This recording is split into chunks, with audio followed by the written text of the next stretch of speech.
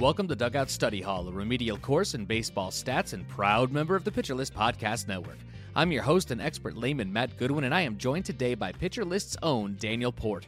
Alexander couldn't be aboard for this one, so I made sure to go find somebody who is also way smarter than me to help all y'all out. On this episode, Daniel and I will talk about his PitchCon presentation from 2022, chat a little news and notes, dive into some pitch location metrics and data modeling. But before we get to all of that, Daniel, how you doing? I'm doing fantastic. Thanks for having me on, Matt. Yeah, absolutely. It's really a huge favor for us. I don't know if you know this, Daniel, or not, but we have kind of I don't know if a tradition is the right word, but we've kind of oopsed our way into always talking about the weather at the beginning of our episodes. And so today, the way we're going to do that is to talk about how Alexander is a bit under the weather and was not able to make it for this week's episode. So it is beyond gratitude from us that you are willing to fill in here and help us get an episode out this week. So much appreciation for that. And you've got some stuff going on too that the listeners probably would be interested in hearing about. So let's start off by why don't you tell us what you do with Pitcher List and all the stuff you got going on, and kind of introduce yourself to the people who are listening. Yeah, thanks, Matt. So I kind of wear a bunch of different hats for Pitcher List. I love to just like jumping in here. I love to kind of help out wherever I can and kind of get my hands in a bunch of different things. So I, aside from writing and doing, going deep pieces and doing things like that, I also help manage our newsletter and help get that out every day and run the newsletter team. And then also on top of it, help I'm one of the community managers, so to say, over in the Discord, where mostly regulate, how people are talking to each other, make sure things stay civil, sort of stepping in when things get out of hand, that sort of thing. So I've been having a part of that for a couple years now too. And then I also have my own podcast. I have the Long Ball Legacies podcast, which basically the genesis of it is we kind of are rewriting the Hall of Fame, so to say, but and then also expanding it.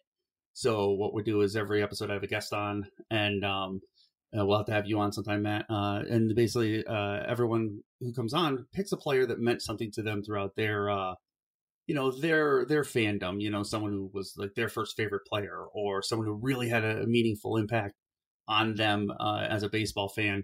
And then we kind of pick historical comparisons, either current or past, and just talk about them, and then kind of make comparisons between the players, kind of,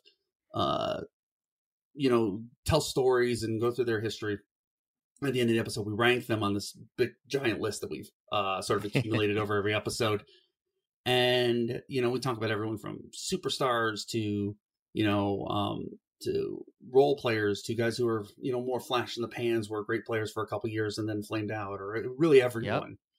Yep. And it's just a lot of fun. Everyone who comes on with just us chilling on a Sunday afternoon, talking about baseball. So it's really kind of fun. Yeah, that's great. That's on the new General Baseball feed. Is that correct? That is correct. Yes. And if you're interested, you can find us. Again, the name is Long Ball Legacies, and you can find us on Twitter at LB Legacies. You can also find me at Daniel J. Port if you want to harass me there for that.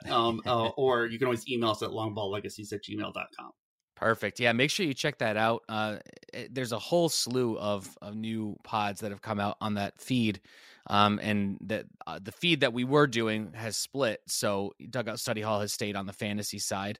And you guys are holding down the fort on that other side of with the general baseball, and it's just such great content. There's so much there, and there's something for everybody. So make sure you're definitely checking out that feed, and specifically checking out Long Ball Legacies.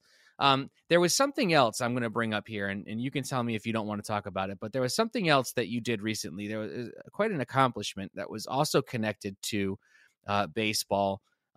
You had to defend something, right? And earn your way into an echelon. Talk to us a little bit about that. That's quite an accomplishment. So, yes, thank you. I appreciate that. This past January, I earned my master's in sports analytics and management from American University. And it was quite a journey. It was really I learned so much. A lot of what we're going to talk about today actually comes from the things I experienced in that process.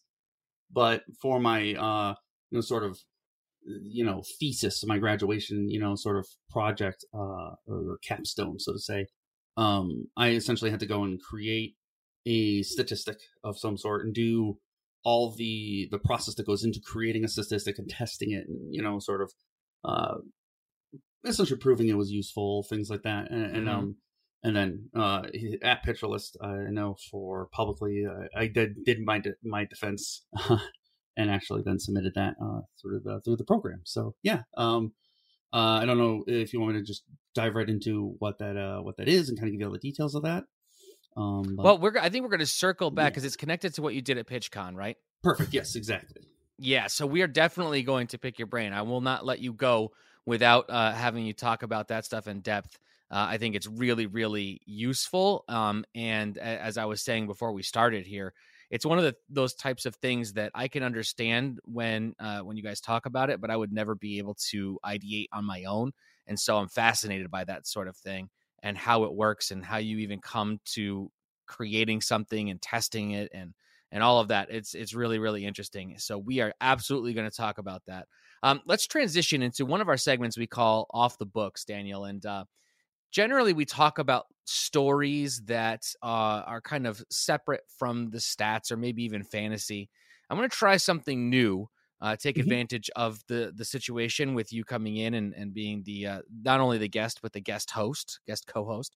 And we're going to do a little news and notes segment with our Off the Books because some stuff happened yesterday that, and we're recording on Thursday. This is Thursday, May 5th. This will come out tomorrow, May 6th, and you may be listening on Saturday or Sunday.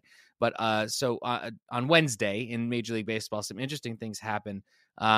And I just wanted to kind of go through these one by one and just get some takes on what you thought was going on or what it made you think or feel or whatever. And I think we have to start with what the heck happened between Madison Bumgarner and the home plate umpire yesterday. It was bizarre. It was uncomfortable to watch the video. The ump was just like staring at his eyes while Mad Bum wasn't really paying attention. And then they parted ways and something was said and it did not sit well with Bumgarner. And he came back at the ump and got ejected. It was very weird. It was all about a sticky stuff check. So what were your kind of thoughts and impressions of that moment? It drove me nuts. I think without getting into like Stephen A. Smith, it's a disgrace, kind of like feeling on things. It does really bother me.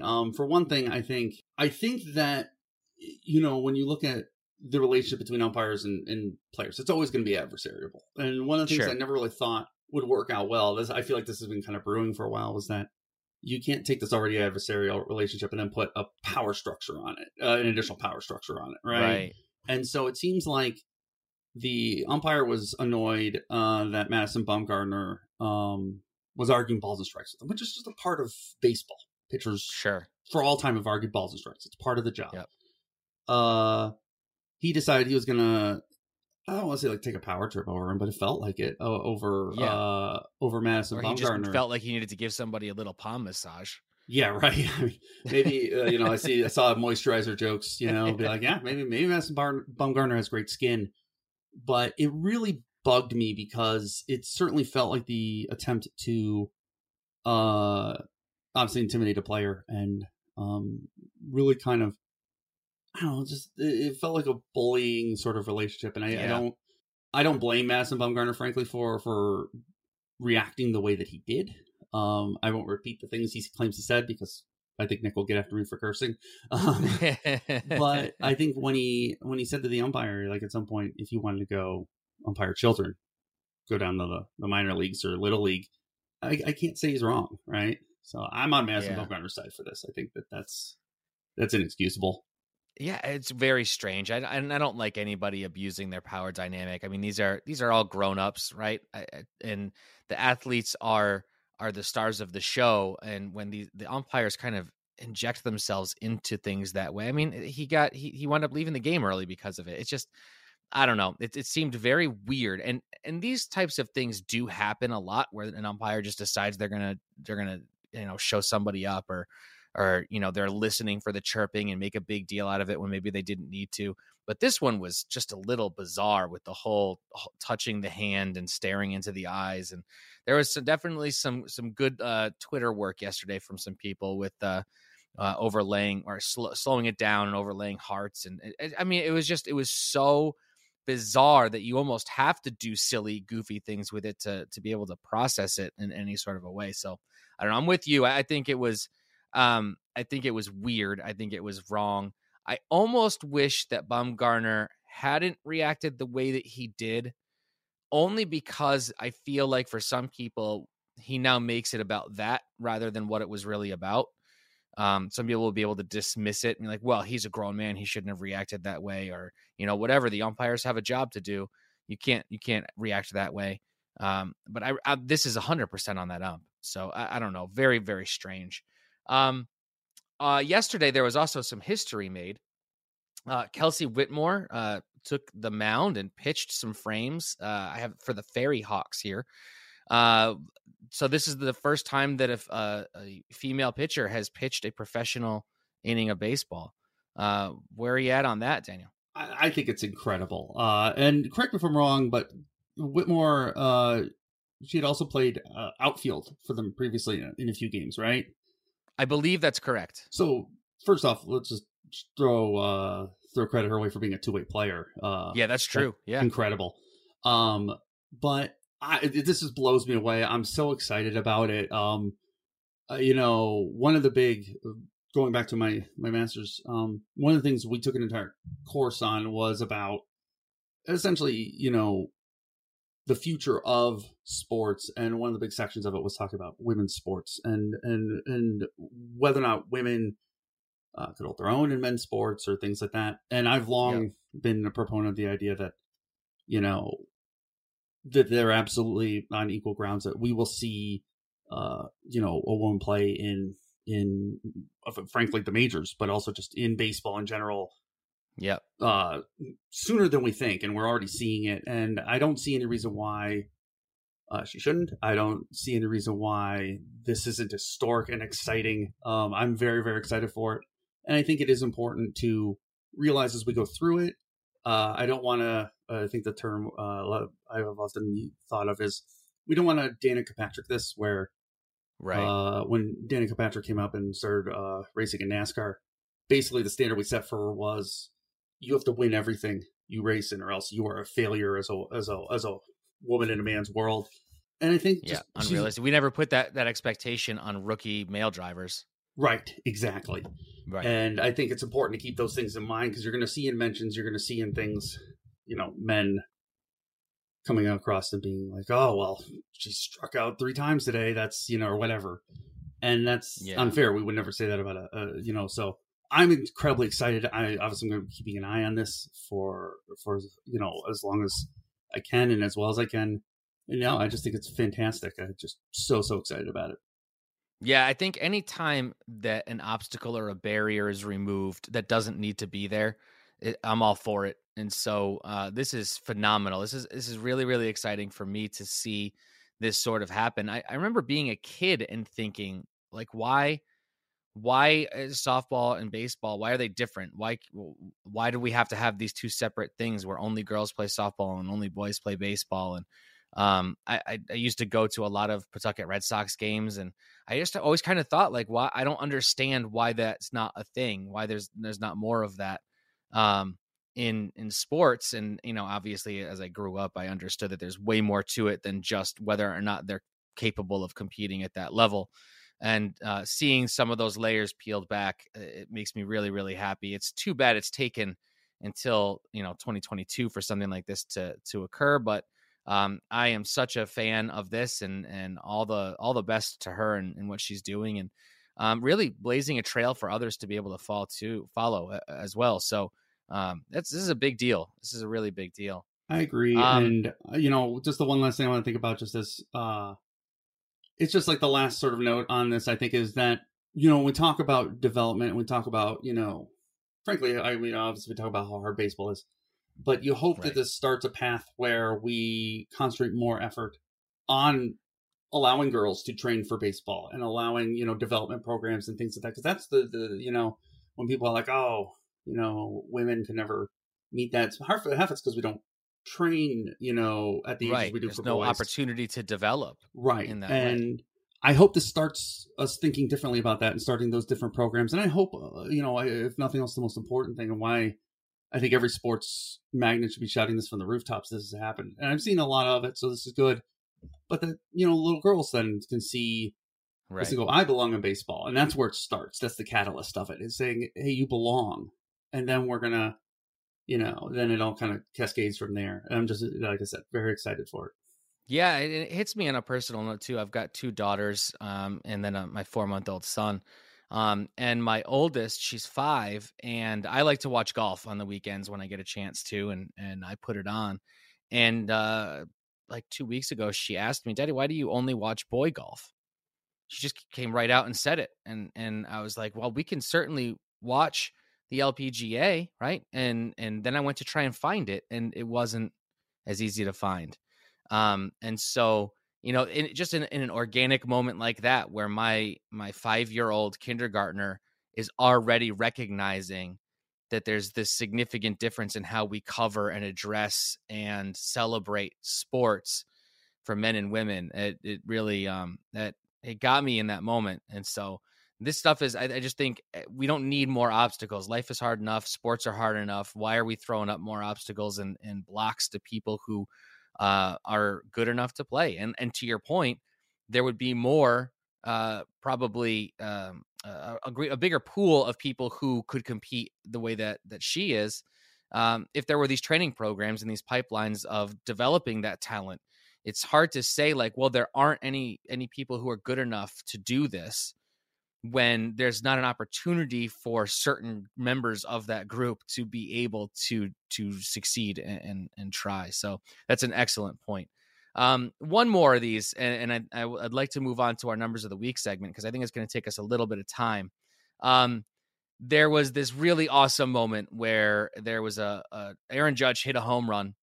Blue Jays fan caught it, celebrated that he caught the ball, turned around and gave it directly to a young fan with an Aaron Judge jersey. And the kid came over and gave him a hug. And there was a follow-up. Aaron Judge met him in the dugout, and it was one of those moments to highlight a couple of things, reasons I bring it up. I don't think anybody's going to be against this moment. That's silly. But I bring it up because I think we spend a lot of time focusing on maybe nitpicking the sport or talking about how MLB doesn't run itself very well. And that's very true.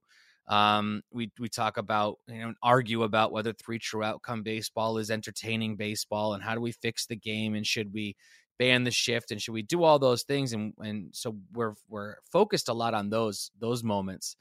But a moment like this is really what baseball to me is all about, is the heart of the game and how it connects to especially young people who are fans of it. And it how can you not be romantic about baseball, right? It's different as an adult, but when you're a kid like that, that's a big deal, a really, really big deal. And I love that Judge made a bigger deal out of it by bringing them down to the dugout and talking about it. The other day when fans were throwing trash on the field in the Guardians game, Judge was one of the first, and Stanton as well. Kudos to them. They went out there to get them to stop. It seems like Aaron Judge really is either a really, really good person, and despite him being a Yankee, that makes me want good things for him.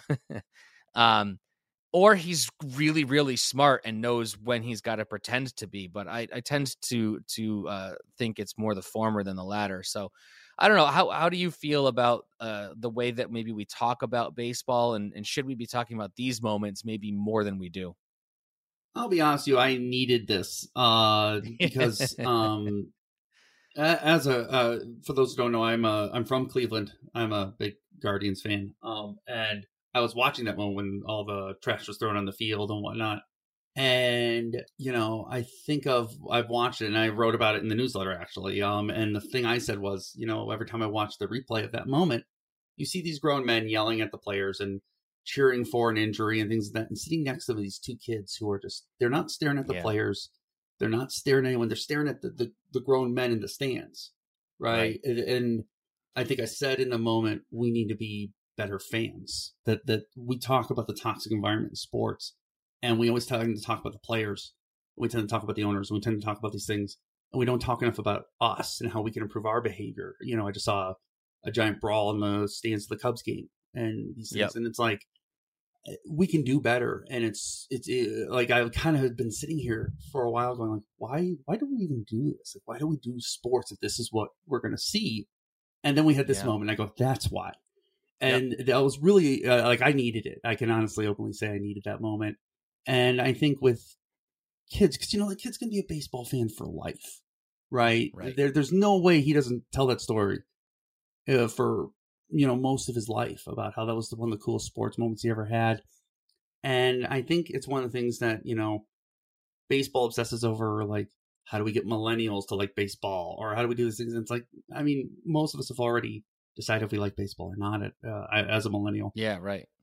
But that kid, that's a person who's going to be, you know, you start getting these kids involved at this age, and you make fans of them now. They're going to be fans for life, and they're going to grow the game. And then you also look at what I love about what Aaron Judge did with all of that. And I think he also ended up getting a jersey from one of the Blue Jays players and whatnot. The man did that.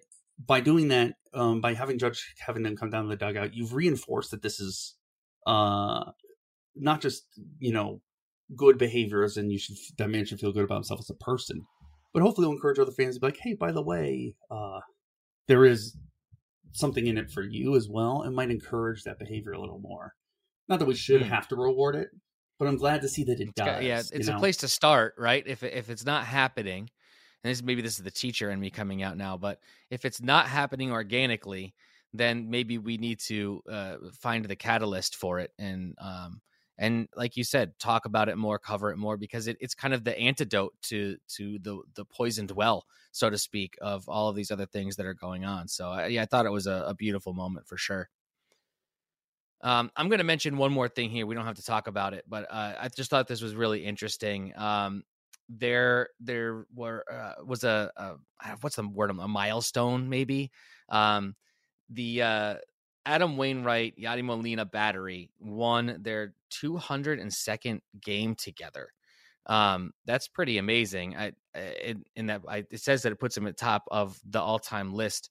I don't know if that's just is that an MLB record? That's got to be, right? 202 wins from the same battery. That feels like it's got to be an MLB record. But it's super awesome. I don't know. I like seeing people with longevity, and that's the reason that I put it in here. I like seeing players who are around for a long time, who keep grinding, making it work, and find success in that. And so that's a really cool moment for a couple of guys that probably 5-6 years from now they're not going to be in the league anymore. So I threw that in here as our final news/note. And we are ready and primed now, Daniel, to jump into some serious math stuff that is going to be way over my head, but I'm still very stoked to hear about it. We're going to do our numbers of the week segment. We're going to tackle our central question. We're going to look at a couple of players as case studies. But before we get to all that good stuff, we are going to take a very small break. Hey, Alex Fast here, and thanks for listening to this podcast on the Pitcher List Podcast Network. If you're a fan, consider supporting all of us by getting a PL Plus subscription, where you're going to get an ad-free website and get access to our Discord, where you can talk to all of our podcast hosts and staff. Plus, you can hang out with our incredible Pitcher List community. It's basically a baseball sanctuary year-round for as low as $8 a month. You can sign up at pitcherlist.com/plus, and you're going to get your first month free with promo code podcast. Also, don't forget to check out everything else we do as well, from YouTube videos, live streams, newsletters, off-season articles, TikToks, breakdowns, over 15 baseball podcasts on our network. We can't stop talking about baseball even during the off-season. So sign up for PL Plus today at pitcherlist.com/plus and use promo code podcast to get your first month free. All right. Thanks for listening. Let's get back to the show. And we are back. We are here with Daniel Port. Alexander is a little under the weather this week, so we are very lucky to have Daniel filling in. And let's talk about our Numbers of the Week segment. And this is very, very focused on the very specific thing that you created. We kind of teased this a little bit earlier in the episode. The statistic that you created for your, was it a thesis? Is that a thesis project? Is that a fair way of saying it? Yeah, I think they end up calling it capstone, but it's the same idea. Okay, capstone. Yeah. Sure. And so you created this metric. You presented it at PitchCon, and we're going to throw the link to that in our show notes. Highly recommend. It's incredible, and it just blows me away with how smart it is. Not just like the intelligence behind it, but the theory, the reasoning, the usefulness, all of it. Just really, really well done. So highly recommend going and checking that out. Obviously, after you finish listening to this episode. Talk to me a little bit about the PitchCon presentation and the stat that you created. And then we're going to transition into talking about maybe like pitch location metrics in general, and then how data modeling as a big idea, an umbrella idea, is useful for understanding what's going on. That's kind of our central question, is how does the data modeling help us to better understand what's going on with stats, numbers, and on-field performance. But let's start small with your stat that you created and talk, I don't know if you can boil down an hour presentation into a 3-minute elevator pitch, but what's kind of the most basic elements of what you created, and then you can kind of use that as a transition into pitch location metrics in general and all of those types of things. Yeah. So, essentially, the stat I created is called optimal location ratios, or I'll often refer to as OLR, because that can be a bit of a mouthful. And what at its core, the simplest explanation of it is the ratio at which a pitcher throws a particular pitch in its optimal location in the zone, divided by the total amount of pitches that they throw in that optimal location in general. So to kind of make that make sense, we all know most people who come to Pitcher List to read, especially Nick's writing, might be familiar with the Blake Snell blueprint, but it's essentially the idea that baseball pitching is moving away from the more traditional east-west style of pitching, where you're kind of working inside a hitter or outside the zone or away from the hitter, to north-south, where you're throwing your 4-seam fastballs up, and then you're throwing almost basically everything else: sinkers, sliders, curveballs, changeups, everything else down. And one of the things that I've been thinking about, and I started thinking about, was we talk about these locations a lot, but we've never really solidified that process and what is effective and what isn't. Is it literally, if it was just so simple as throwing your fastballs up and throwing everything else down, everyone would do it, right? So there's more to it than that. And so I started thinking about it. And the way I tell the story is I was watching a pitcher, unfortunately a terrible human being, Trevor Bauer, throw way back in the day when he was throwing for Cleveland. And he's on the mound, and his whole career he's had a killer curveball. And he could not get anyone to swing at it. This is real early before his breakout. And he could not get anyone to swing at it. Could not figure out why. You could see him visibly, he'd throw a curveball and would lose his mind out in the mound because he just couldn't figure out why no one's chasing it.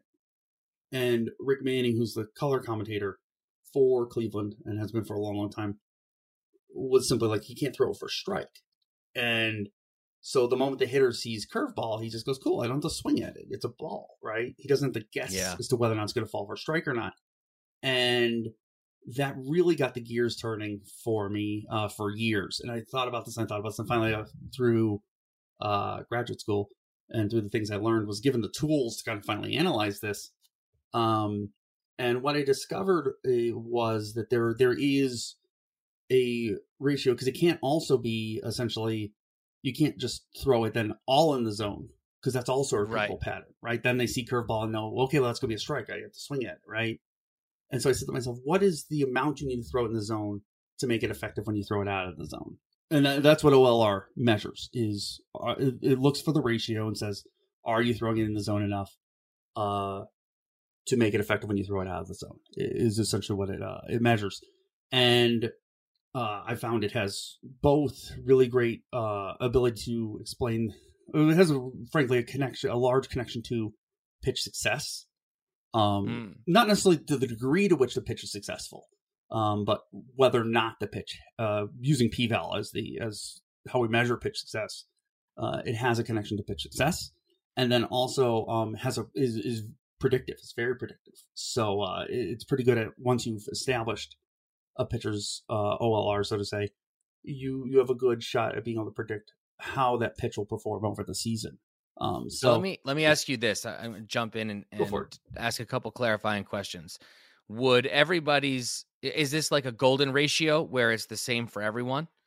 Or is this pitch arsenal or spin rate kind of dependent in terms of the specific things that a guy will throw? So it is universal for the most part. Okay. It's important to make clear that when I do say that it only tells you if it's going to be successful as opposed to how successful, right? That is because when you talk about doing it over a large grouping of people, like that are very unique individually, like pitchers are, it's just a piece of the puzzle, right? Then velocity or, stuff or all these different things kind of play into it as well to paint the ultimate picture of how that pitch performs. But universally speaking, OLR is designed to be applied to any pitcher who throws that pitch.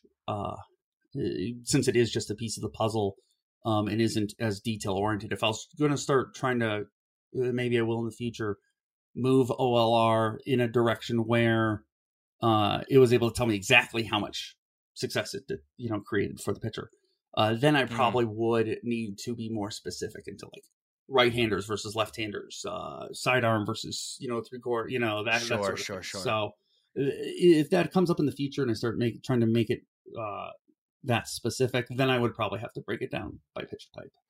I'm just again, this is me being the layman that I am so famous for being. Thinking about this, if you have a window within which it's fairly universal, you could then look at a pitcher, because being on the wrong side of that is not good, right? Either way, you don't want to be too much in the zone. You don't want to be too much out of the zone. So even like finding the distance from that as its own score, right? Something that could go on a player page and say, this guy's fastball is at a 5 when you really want it to be as close to 0 as possible. In terms of like how far away from that perfect ratio it is, and help explain maybe why the pitch itself is very good, but it is not effective. If you have, like, to your point, if you have a curveball that's got the spin rate is right where you want it to be, the tunneling is great, all of that, but it's never a strike, then that explains why an otherwise good pitch wouldn't be effective. This is where my brain goes, right? So I can't come up with the initial idea, but then I think about, okay, but that means this, and then this means that. And sometimes I'm way off, and Alexander likes to point out when I'm saying dumb things, but like in terms of being able to put something out there like that, if there was a way for this to be dynamic and adjust for those and really zero in those variables a little bit more, so that you could actually say like, okay, this guy's slider is a +6, and that means it's 2 standard deviations away from where you want it to be, that it's in the zone too much, right? Or it's not in the zone enough, or whatever. I don't know. You guys are way smarter at figuring out how you would even communicate that. Maybe it would be like a +6 and -6, so that you would know if it's in the zone too much or not enough or whatever. It's absolutely fascinating to me, because I think one of the things that we do as analysts is go to the numbers, but the numbers don't always tell that story. This is a metric that actually almost captures a narrative, and that to me is really, really fascinating. And I will admit, in its current state, I think eventually one of my goals, because you bring up a really great point, is so for instance, right now I'm putting out... That's not a criticism of it, by the way. I just want to make sure that I say that part out loud at all. That's just my brain just takes this and says, hey, good idea. how can I make sense of it, because I can't come up with this stuff on my own. No, and that's honestly, it's I don't want you to think I've take it that way, or also for that record, in the sense of putting your self down. In that sense, you always shouldn't.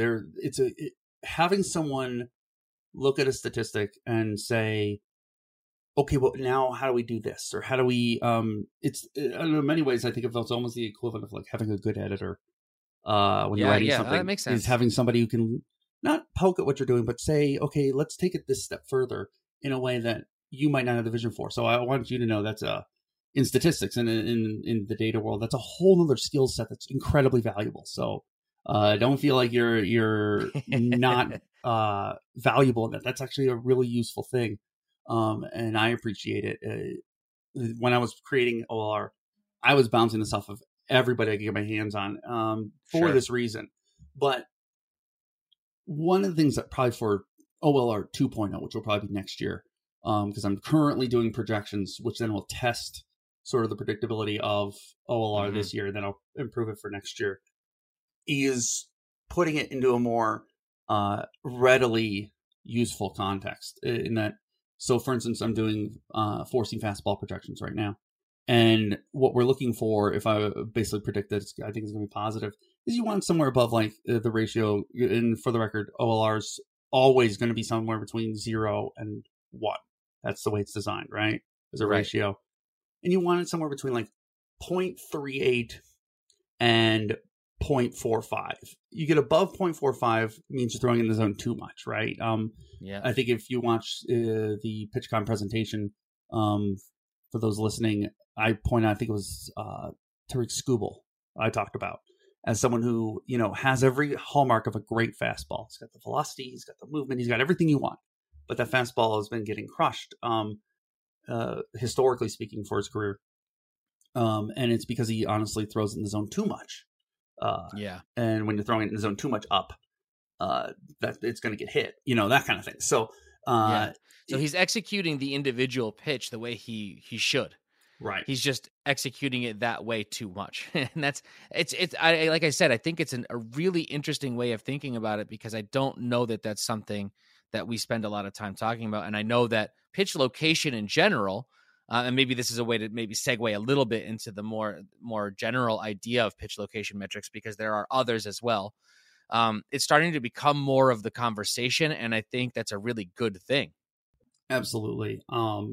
One of the big sort of, because eventually, like I said, what I would love to do is maybe normalize it, put it more like a WRC plus sort of. Oh yeah, that's what I was going to say. Scale stuff is easily digestible for the end user, not necessarily because it makes it less flawed, so to speak. It's a terrible word, but it just, those types of things make it easy. I can look at a WRC plus once I understand that 100 is average and say, okay, more than 100 good, less than 100 bad, more than a lot more than 100 really good. It's an easy way to maybe take really complicated things and boil them down into simple form that's still meaningful. And that is I think the goal of 2.0 is to kind of try and put it more in an easily digestible sense, where you can just glance at it and kind of know exactly where it stands. But what I was gonna say with looking at some of these things, with talking about, I mean, we get very velocity oriented, we get very movement oriented, and I think of the classic pitcher versus a thrower, so to say, right? And you hear that term thrown around a lot. And one of the goals of this was to kind of help see some of the pitchers, versus the throwers, and kind of isolate command a little bit. But it also is in that way of, so a lot of this was founded in neuroscience, right? I'm a neuroscience kind of geek. I love reading about it and learning about it and whatnot. And in a lot of ways, if you want to talk about what's the next step in analytics, it's in neuroscience and skill acquisition and learning, right? That's where the analytical world is going. But I remember reading a book called The Performance Cortex, and it was it's by a guy named, I'm going to probably butcher his name, but Zach Schonbrun. And this is what they talked about, this was sort of the final piece for OLR, was that basically our brain forms these things called neural pathways, and they're essentially like shortcuts. So if you see something enough times, like a pitch, in a location enough times, and you form a shortcut, so to say, in your brain. This is what those hitters are doing with Bauer's curveball. Right. Yeah. This is like highway hypnosis, right? Yes. Similar idea. Yep. Exactly. Absolutely. And it's just like, it's an interesting sort of part to sort of get into that. It does also have a foundation in statistics and science. And that's where I think a lot of misconceptions of, I think sometimes analytics goes, is this idea that it's all just math, or that if you're not good at math or things that you don't have a place in analytics. And it's like, oh no, did you like science? Cool. We got science. Right. I was just talking about the other day with someone about the concept of flow, which is like, the runner's high and things like that, and it's this big thing in sports right now. It was created by, we've obviously been talking about for decades, but was finally studied by, of all things, the U.S. Army. Actually, I think it was the Navy. It was for the Navy SEALs. Stuff like that. So it's those funny things where we think it's all just, you can have a place in all these things unless you can crunch numbers, and it's like, no, that's not it at all. Yeah, it's there's a lot that goes into it. For somebody to have an idea, you need somebody who can crunch numbers, but it could be a team of people who bring different skill sets to an idea for sure. And if I'm being honest with you, most analytics, having worked in it and I've studied it, is actually, can you analyze numbers rather than can you like do algebra? These days, right. The dirty secret no one wants to tell you about coding or the mathematics side of all that is, for the most part, if I want to say run a linear model, which we'll talk about later, or stuff like that, I literally just type in the code command for linear model, give it the context, add my data, and it does it for me. I don't have to do the math. It's worth noting. Sure. What about some of the other pitch location metrics that are out there? I know there are some available elsewhere, right? Yes, absolutely. And the big one that you'll see out there a lot is Command Plus. And Command Plus is great. You'll see Eno Saris, who's kind of was in a lot of ways the guy who I modeled what I wanted my writing career to be after, and the kind of analysis I wanted to do. Writes about Command Plus a lot. It's a really fascinating. He did what we've kind of talked about with normalizing or putting OLR in that easily digestible context. Right. That's what Command Plus has done. It's taken a couple different sort of characteristics of command, location and all these different things, has factored them in and gives you a good idea of, not necessarily in the sense of one of the things with OLR, the goal was to get that relationship, to a specific location and in a relationship to the pitcher's command in that sense. Command Plus is a nice way to get an idea of overall, off the bat, does this guy have good command? If I'm not looking to dig into the numbers under the hood, because that's just not who I am as a player or a fan, that kind of a thing gives me easy in, easy out with meaningful takeaways. Well, and especially, and I might be jumping a little bit ahead, but that's okay. We're at the part in the rundown, Daniel, where we can go wherever you want. Okay. Here. If you want to use this as a jumping off point, be my guest. Well, what I was going to say is you'll hear me a lot, because I'm an old man and love idioms and analogies. I will talk a lot about statistics I think are canary in the coal mine statistics is what I call them. And I grew up in Ohio, which is not that far from coal country. And it was a term you would often use for something that was like a warning, but you didn't know for what. And this is, I guess, back in the day, coal miners would take canaries and they would put canaries in a cage in the coal mine before they went down there to see if there was dangerous gases or anything else down there, because the canary would react, right? Right. And I think Command Plus is certainly one of them. It's a really fascinating statistic in the way that you look at it and you go, okay, this pitcher has good command, right? You can see it in Command Plus right away, but it doesn't tell you how the player has good command. It doesn't tell you what the player is doing, right? Yeah. So if you want to dig, you need to find something else. If you just want to be able to pop in and say, I'm thinking about trading this guy for that guy, I'm going to look at their Command Plus numbers to get a sense. then it's really, so I think that really underscores the point here that there is, and I've made this point a lot, and so people are probably sick of me saying it, but there are a lot of different people playing fantasy in a lot of different ways. And there are plenty of people that want to go to Fangraphs and Savant and look at all of this output and run their own, regressions and projections and come up with their own stats and try to create their own ERA estimators and all of that. And then there's the people who are setting their lineups a couple times a week, even in daily formats, and are just want to be able to feel like they're competent enough in their decisions without having to get into the weeds with the numbers. And some people love the weeds and other people hate the weeds. And I think that's the spectrum that we have these things for. So like having what you have now is great for the people who love to get into the weeds. And there's an opportunity to create something that does the same thing, but in a way that people who have no interest in the weeds can still use your very smart approach to understanding what's going on. And so I think one of the things that is hard, I think we maybe overemphasize sometimes the stuff that appeals to the in the weeds people and forget about the people who that's just not their jam, or they don't understand it, or they try and it's frustrating because it just doesn't click with them the way it does with other people. And as we get more scientific in our processes, which is a good thing, it's also easy to forget that probably the majority of fantasy baseball players out there are not that into the numbers and what's going on under the hood. So I think having both is really, really good. Either way, obviously they're meaningful and they're fascinating to think about because they frame the conversation in a different way. And like I said, what you're doing is, at least in terms of my understanding of it, and maybe this is just my lack of complete understanding, is that it is really quantifying something that is more qualitative, or historically been more qualitative, where we've talked about, oh, this guy, he's great on the corners or on the edges, or he does this, or well, now you have a metric that actually measures the story, and that I think is huge. To be able to get numbers that back up the eye test or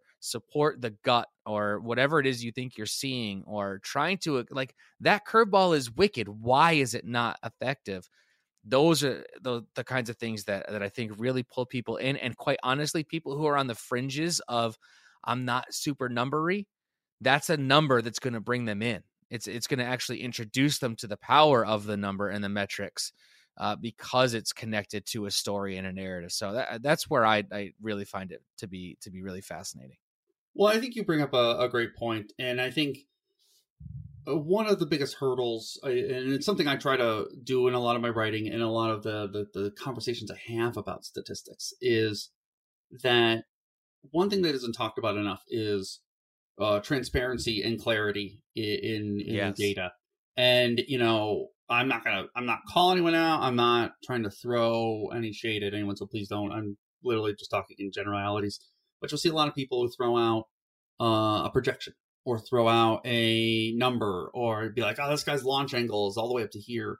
And they don't provide context, right? They don't say what that means or what's going on. And I think that we've all gotten so focused on simplifying that conversation down to nothing that we've actually made it more complex. And I actually tend to go, and it's why I get teased a lot by the editorial staff. I've never written a piece for Pitcher List that's under like 4,000 words. But it's because I'm like, listen, if you, by the end of this, don't think what I'm talking about is simple, I failed you, not the other way around, right?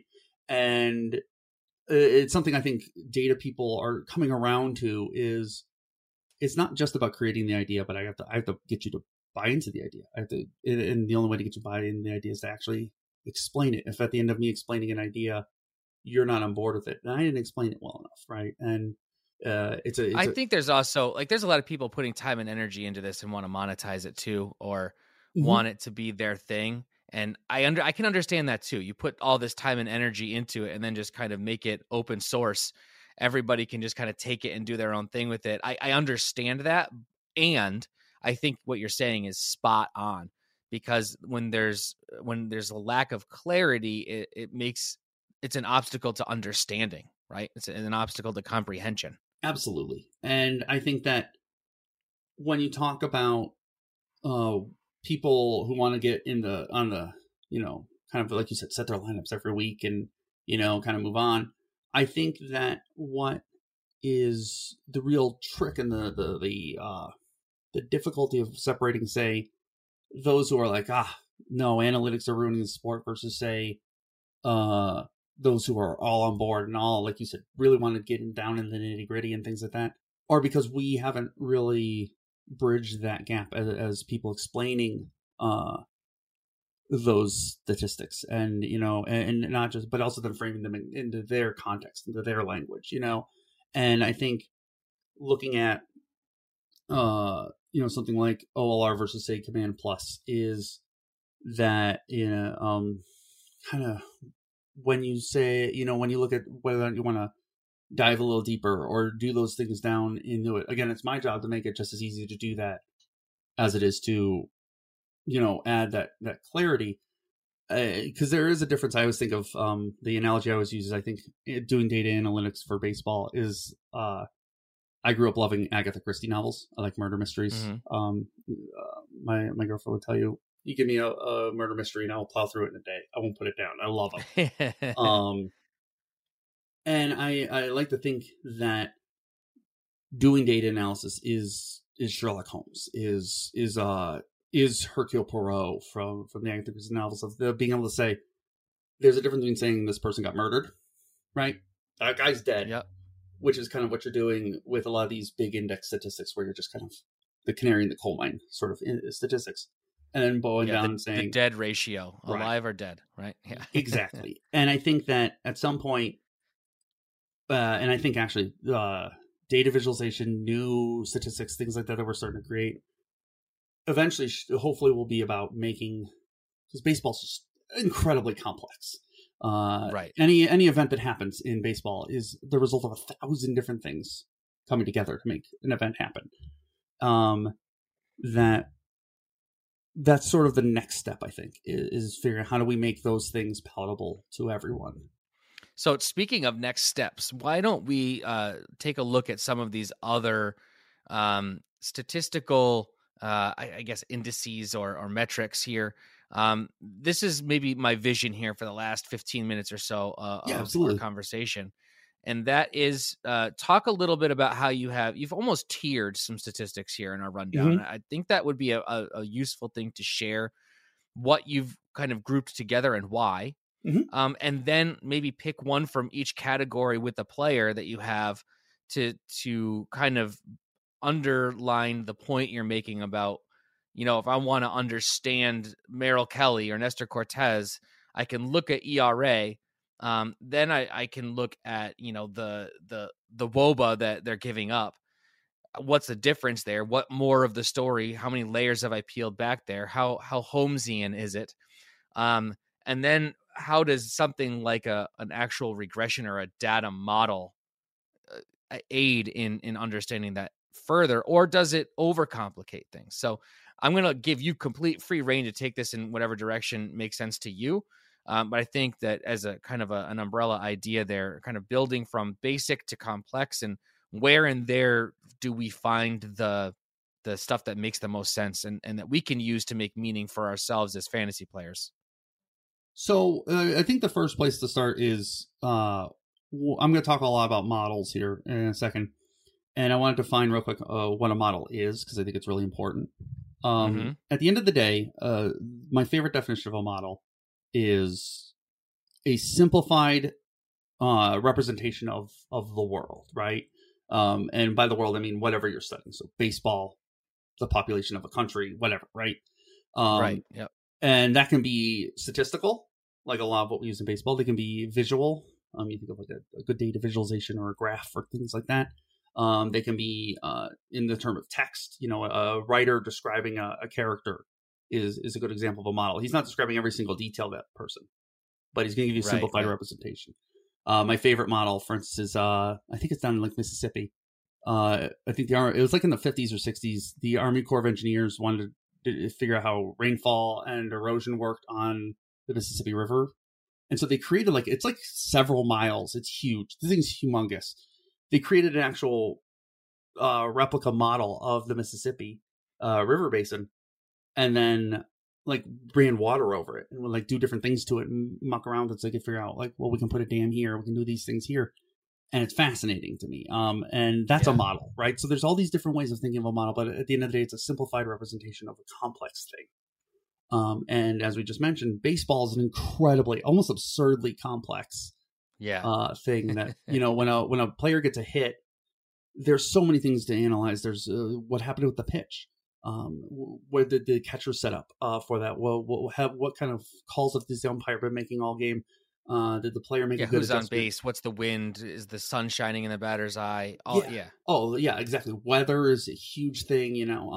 Did the defender line up by just happenstance in a different spot? Is the defender any good? All these different things. It's 1,000 different things that determine any given event.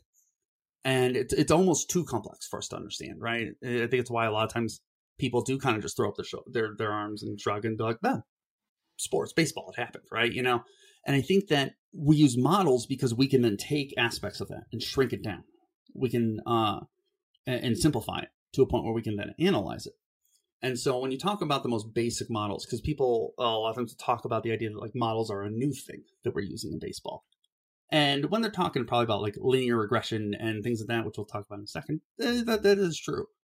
But we've been using models for decades. Right. In sports. When you talk about, some of those index statistics we talked about, those are models, right? That is a simplified understanding of what has gone on throughout the season. And we have those very traditional ones that we've used forever that kind of make up even some of our categories in fantasy, right? Like ERA and average on base percentage. Exactly. That when you essentially are taking, if you think of OBP, for example, that is, just telling you how often does the player get on base without, creating an out. But it doesn't tell you how. It doesn't say, well, is it because they're getting a lot of hits? Is it because they walk a lot? Did they get hit by the pitch a lot? There's a lot of different things that can go into how that happened, right? And so it's the most basic models. It's taking all this chaos and it's saying, forget all that, and let's narrow it down to this thing that we can analyze. And that's sort of our most basic index statistics. And then we have, you can move more complex sort of index statistics if you think of WOBA or WAR or X batting average. I like to talk about, and one of the things that you talk about is you get to say something like, the more complex you get, the more you are talking about, when we talk about models, we're talking about a volume of data, right? And so XBA is a good example of, I think a lot of times people will be like, oh, so XBA means if it's, say, it had an XBA of 600, that means it should have been a hit. And it's well, actually, what's kind of telling you is if they hit that ball 100 times, right, 60 times that ball would have fallen in for a hit, but 40 times would have been still an out 40 times. Right. And, as we get more complex, it's important to note that this is involved. It involves more data, more instances, and is about the long run, not so much the short term. And the bell curve, right? And because any one event is just what it is, right? I hit the ball, it's a hit or it's an out. So these are numbers that are theoretical, or they're either descriptive of what's already happened, or they attempt to be predictive about what might happen, but they're very rarely spot on for a moment in time, right? I mean, that's not what they're designed to be. Exactly, 1,000%. I think of Kevin Cash, the very famous pulling Blake Snell, right? In the Game 6 of the 2020 World Series, where he was pitching great, he pulls him, and the next guy comes in and gives up a home run, right? And, people are like, oh, well, how could he make that? See, the analytics are bunk. And it's listen, that's one event out of the analytics is telling you what's going to happen over 1,000 events, right? And you hear this a lot in football for going for it on fourth down, right? Mm-hmm. Or going for 2 instead of kicking the extra point. And when it doesn't work, it makes everybody think that the science is bad, but that's one event. Right. You can't. So anyway, I think we've made the point here. It's important to understand that context, that even if something has a 90% outcome, there's still 10% of trials where that's not going to work or be the case. And that one moment is always going to be what it was going to be. Yes. So I don't know. It's maybe I'm getting a little bit too heady with it, but no, you're 1000% spot on. And it's just important to understand when you look at those numbers that you're looking at the context of a large scale and trying to put it so you understand more about what happened, or are able to, if you're, say, Kevin Cash pulling Blake Snell, he's looking at, this is what would have happened if you had Blake Snell continue to pitch that in the next inning 1,000 times. Here would have been the most likely results. All Kevin Cash is doing is making, and with most of these, is making an informed decision, right? He's still making the decision, though. It's not a guarantee. Exactly. And then we get into complex stuff, right? So the more complex things, and we're starting to see this more and more, and I love seeing it. And I love, if you follow someone like, say, Carlos Marcano, who's really great at this. I just was talking to him on my podcast, that we both are talking about, when we do create a model or we create something, we're going to tell you everything about how we did it. I know Alex Chamberlain's really good about this too. And so is Eno, because then you understand where we're coming from, why we created this. Isn't just some magic like, hey, we created this number and you should believe in it because, right? And you start seeing things like, you'll hear a lot of people talk about correlation versus causation. And those are often proved through linear models. And essentially, but at the end of the day, before I get into, I don't necessarily want to dive into too much of like the ins and outs of these models, because we could be here all day. There are thousands of them. They all do different things. There's places to go find that, right? Right. So absolutely. It's available for those people who are interested. If we could have the this is going to sound like it's oxymoronic, but like the 30,000 foot view of the nitty gritty.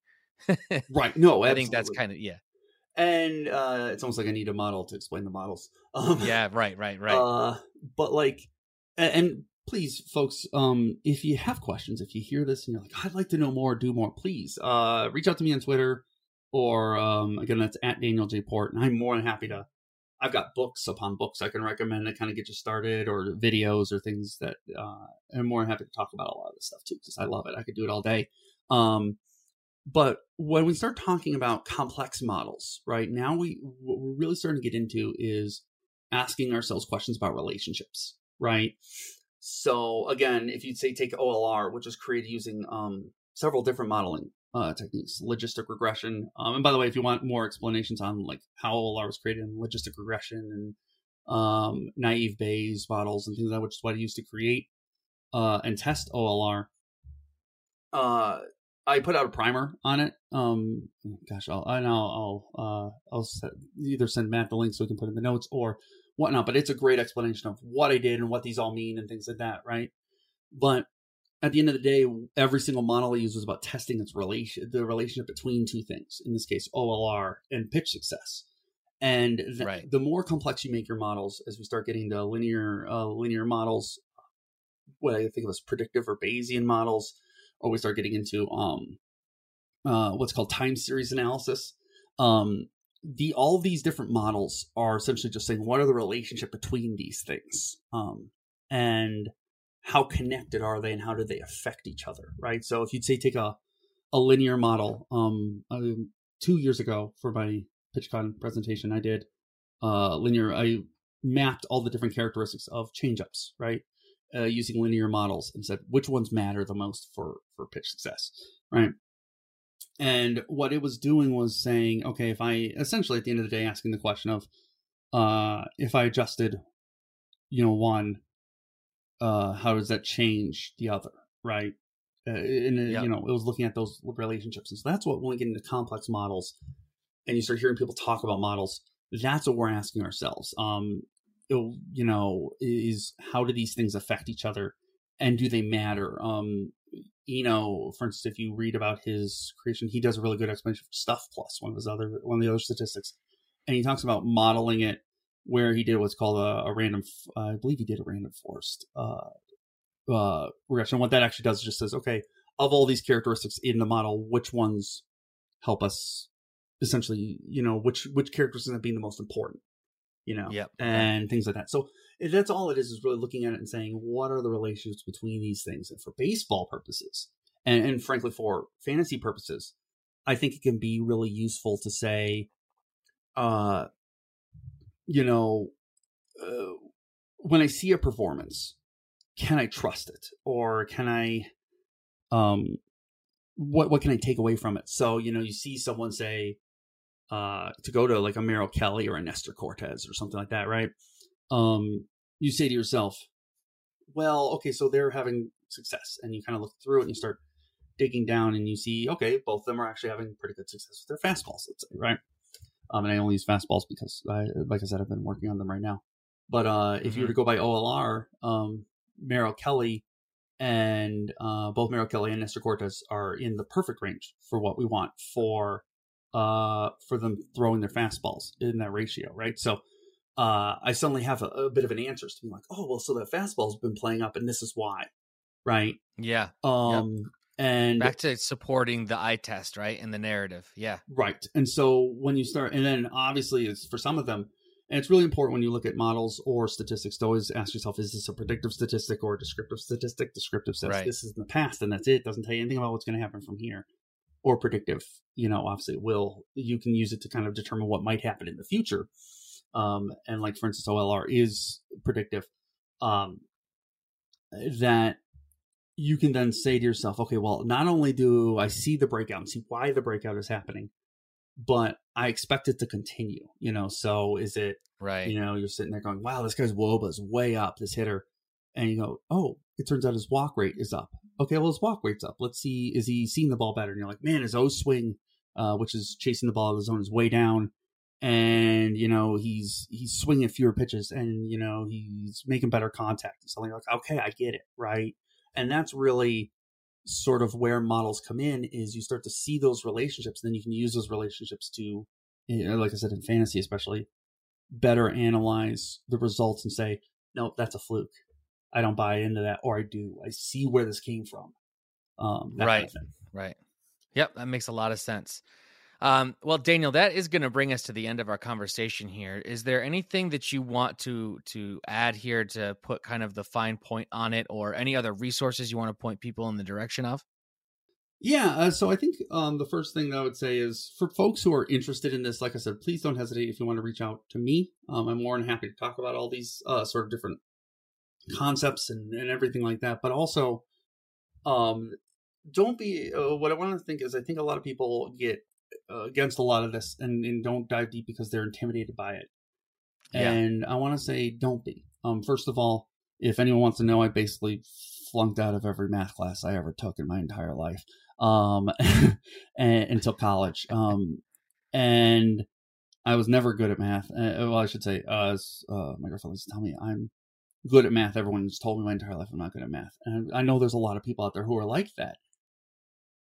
And don't let this intimidate you. There's no difference at some point with a lot of this. These numbers are words. These numbers are, it's just a different language. It's just a different way of expressing what is going on in the game. Sure. And don't be intimidated by it. I think a really great place where I started, if people are interested, is there's a really great book called Projecting X, and it's about creating your own projections. I want to say it was written by Mike Podhorzer, right? A legend in the fantasy baseball world, right? And it's about creating your own projections. And I highly recommend it. If this is if a place you kind of want to get started with some of this stuff, it really starts, basically it walks you through all the different, how all these different statistics are created and how they're all related to each other. And I think it's a really, really great place to kind of start and really start analyzing these relationships. So I recommend that highly. But yeah, feel free to reach out to me. Just don't be intimidated by the math. It's not what you think it is. I promise. I love that. I love that message that there's an angle for everybody to be able to understand it in the way that they want or need to for their own purposes. I can tell you certainly when I first kind of came into the industry, it was from a sideways a little bit. It wasn't to be an analyst at all. And as I've dipped my toe into it, early on, it was incredibly intimidating. And it was one of those things where people kind of just talk about numbers, like you said, like words, like they read a spreadsheet the way that I would sit down and read a web page, for news or something. And it made that kind of sense to them. And you've got to kind of be willing to get past that initial, what feels like almost a gate, like you're being kept out of the inner circle, and find out what it is that makes sense to you. And there are tons of resources, and certainly I don't think I've encountered anybody in this industry who has not been willing to try and help and support in whatever way they have time or energy for in their sphere, right? I mean, some people are incredibly busy, or they get 7,000 ats a day on Twitter. I can't respond to all of them, but every single person I've encountered has absolutely said, reach out if you have any questions, and meant it. It's not lip service. So if this is something that piques your interest at all, or you want to get a better understanding of how these things work, definitely do that. Check out some of these resources, reach out on social media, join PL Plus and get into the Discord and have these conversations there. All really good ways to kind of stigmatize isn't the right word, but maybe demystify some of these things and figure out a way to make them work for you. So Daniel, thank you so much for pinch hitting here today. This was absolutely fascinating. I love these conversations. Like you, I could talk to you about this all afternoon, but we do have to find at least a reasonable stopping point for our listeners. And while Alexander could not be with us for this episode, I am going to turn to him to remind the people where they can find us. Well, they can find you on Twitter at @thecorkedmatt. I'm on Twitter at @chase_rate. And most importantly, you can find our podcast on Twitter at Dugout Study Hall, where you can send us some questions. Please be sure to subscribe to the Pitcher List podcast feed if you haven't done that already. Leave us a good review if you can be so kind. And if you're not already, please consider becoming a PL Plus member so that you can harass us on the PL Discord. And that's it for me. All right, well, thanks for listening, everybody, and we'll catch you next time.